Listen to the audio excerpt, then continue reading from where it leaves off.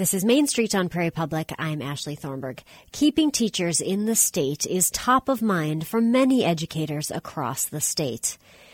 In January, North Dakota United, the state's largest association of public educators and employees, surveyed teachers across the state. 74% said they believe teacher retention for the upcoming school year will be a major issue.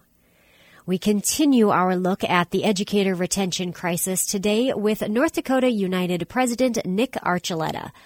Archuleta is speaking with the Public Affairs Director of North Dakota United, Tom Gerhardt, about teacher concerns. Nick, tell me about the survey, the educator retention survey that North Dakota United commissioned a few weeks ago. Yeah, I'm happy to do that. The survey basically confirmed what we were hearing in conversations with teachers from across the state for some time now, and that is that they are feeling demoralized in the work that they're doing. And they also believe, and I think this is a key takeaway, that retaining a teaching workforce is going to be a very difficult situation for schools across North Dakota for the very next school year, the 22-23 school year. Let's flesh it out a little bit. I recall we had over 1,100 respondents to the survey, which tells me that a lot of our educator members want their voices heard on this issue. But what were some of the things that jumped out to you from the survey specifically that got you to the point where you know they're feeling demoralized? Yeah, we had 62% of our members, and you're right, this is over 1,100 members completed the survey. So that's a very representative sampling. And I should also say, Tom, that it doesn't make any difference if you're a Republican, Democrat,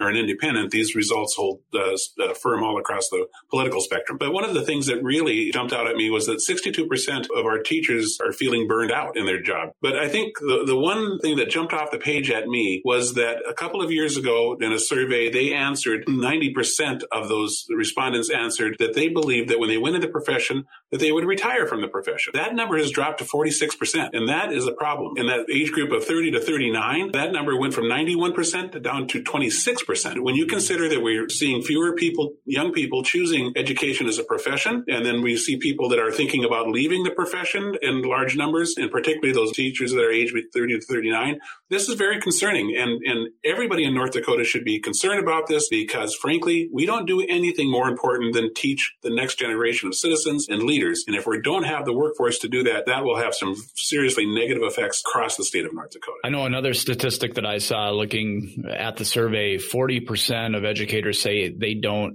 feel appreciated, contrasted to 5% that said they did. Those are incredible numbers. Well, I think so too. I think they're incredible. Let me just back up a second and tell you that these feelings that these education employees are having right now, they're not unique to the field of education. We see the same thing among nurses, for example, and police and in other industries across the way. The fact that this happens to be teachers and only 5% feel appreciated, I know that number is higher. I do know for a fact because we did a survey a couple of years ago, and 89% of North Dakotans, not just North Dakota United members, but North Dakotans as a whole, 89% of them rated their schools as good or excellent.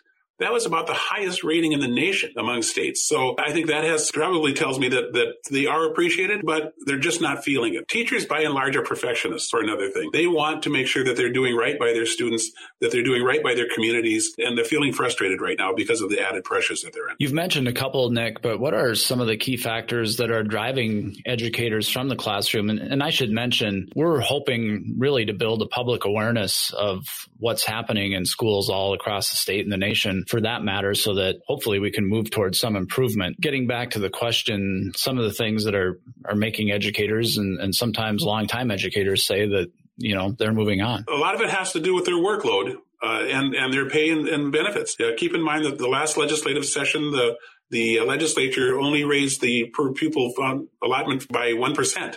That didn't go very far. The other thing is their workload. With a shortage of substitute teachers, we're seeing, and not just substitute teachers, but also aides and education support professionals, we're finding out the teachers are taking a lot more work home because if there's somebody in their building that happens to be sick, those kids are still coming to school. Somebody needs to cover those classes. And typically it's the teachers who have to give up their prep periods in order to cover those classes. What they don't get finished during their contracted school day goes home with them. That eats into their family time, and that's problematic. I've heard of teachers, in fact, who feel so strongly about the family that they're in, their school family, that they're putting off going to doctor's appointments because they don't want to burden their colleagues by having to watch their class while they're at the doctor. And same thing with their parents and their kids. They're delaying some of these things that are important, and they should take them. But because they don't want to overburden their colleagues, they're ending up ignoring their health, and we're not in favor of that at all. None of this is impacting their kids at all. Teachers are the consummate professionals in this case. They know that those students depend on them. They take that responsibility very seriously. And so the frustration they're feeling in their profession is not being borne out on the children. So I want everybody to understand that as well. But what they're doing is they're letting us know. They're letting us know in no uncertain terms that the things have to change. And they have to change for the better. I don't think for a second that the numbers we see here are etched in stone. I think we can turn this around. And it's going to take some things like, for example, making sure that they feel appreciated in their profession, making sure that their profession is respected. That goes a long way. And we can do that in a few different ways. A couple of them are free. First of all, respect teachers. They're doing an incredibly difficult job. Even in the best of times, it's a difficult job. And they're doing it in a time of pandemic. And I know everybody else is working through this too. But when we have 30 kids standing in front of us or sitting in front of us, 30 different personalities that the teachers are working with every single day, and everybody comes to school with a little bit of luggage. So teachers don't complain about that. That's what they signed up for. And they're doing that job extremely well. If you have a child, put a little note in the backpack and say, hey, give this to your teacher. Just something that says, hey, thank you for what you've done. That's free. As I mentioned before, the legislature could step up and make sure that we are paying teachers like professionals and put a few more percentage points on that funding. I know that you visit with a lot of educators all across the state. Maybe another way to look at what's going on is have you share some personal stories that you've heard in those conversations. Well, I've already mentioned the fact that some teachers have told me they've put off going to medical appointments.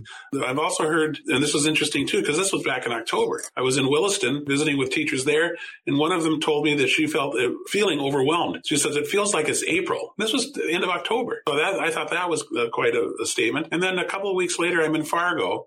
And unprompted, another teacher there told me exactly the same thing. It feels like it's April because of the added pressure that they're under, the things that they have to deal with on a daily basis. And it really, frankly, was eye-opening because clearly this is an issue. And it's not like those two teachers had time to call each other and collaborate on what they're going to talk to me about when they ran into me. So, yeah, I think that is something that we have to take very, very seriously. Are we seeing that it's more of a problem with younger teachers versus veteran teachers? Of the teachers that I talk to, if you're an early educator, a middle educator, or a more seasoned educator, they're all feeling pretty much the same pressures. I feel sorry for some of those folks who went through student teaching or began teaching career in the pandemic, whether it was done hybrid or totally remote or in person. It was an incredibly difficult time to get your toes in the water of education. For one thing, collaboration wasn't there the way it ought to be. Mentoring wasn't there the way it ought to have been. And it makes it very tough, particularly for those younger teachers. So I think that when we talk about getting back to whatever is going to be our new normal, one of those things that we have to talk about is the health of teachers and support of teachers. We have to make sure that early teachers have all the mentoring they need for 2 years, maybe even more, and that the veteran teachers have what they need in terms of resources and time to collaborate to make sure that we catch these kids up to where they need to be and give them the greatest opportunity for success once they leave us. Finally, we were visiting about this earlier this week, and you said something that really stuck with me, and that's that all of us are in this together. Moving forward, it's going to take a little something from everyone, whether you're a parent, whether you're an advocate for educators, whether you're an elected official, a school administrator. We're all in this together. We've got to get on the same page moving forward to solve this. We do. And there was a question on our survey about that. Are teachers feeling pressure to teach in a different way from politicians and parents? And the answer to that was overwhelming. Yeah, they're feeling it. And it's not surprising. First of all, Tom, people go into the teaching profession because they have a genuine love of children and they want to make a very positive impact on their lives and give them the best opportunity to be successful in life. That's why people go into teaching. When they hear of themselves being degraded over ideological battles. For example, the critical race theory debate that was on at the beginning of the school year and even at the special session. We heard some things, and teachers take that personally. We heard of our former presidents that the teachers are indoctrinating kids to hate America. Well, that's not happening, but teachers hear that, and those words hurt. We have to be very, very careful about what we say, because when those words land, they matter. And they matter to teachers. And if it causes them to be dispirited about the profession of teaching, that has a ripple effect that we can't afford in North Dakota. We have to make sure we're lifting up the profession of teaching and holding it in the best light that we can. Treat these people like professional, give them some classroom autonomy, let them teach. That was North Dakota United President Nick Archuleta speaking with North Dakota United Public Affairs Director Tom Gerhardt. Next Tuesday, Gerhardt visits with Kirsten Basler, the Superintendent of the North Dakota Department of Public Instruction.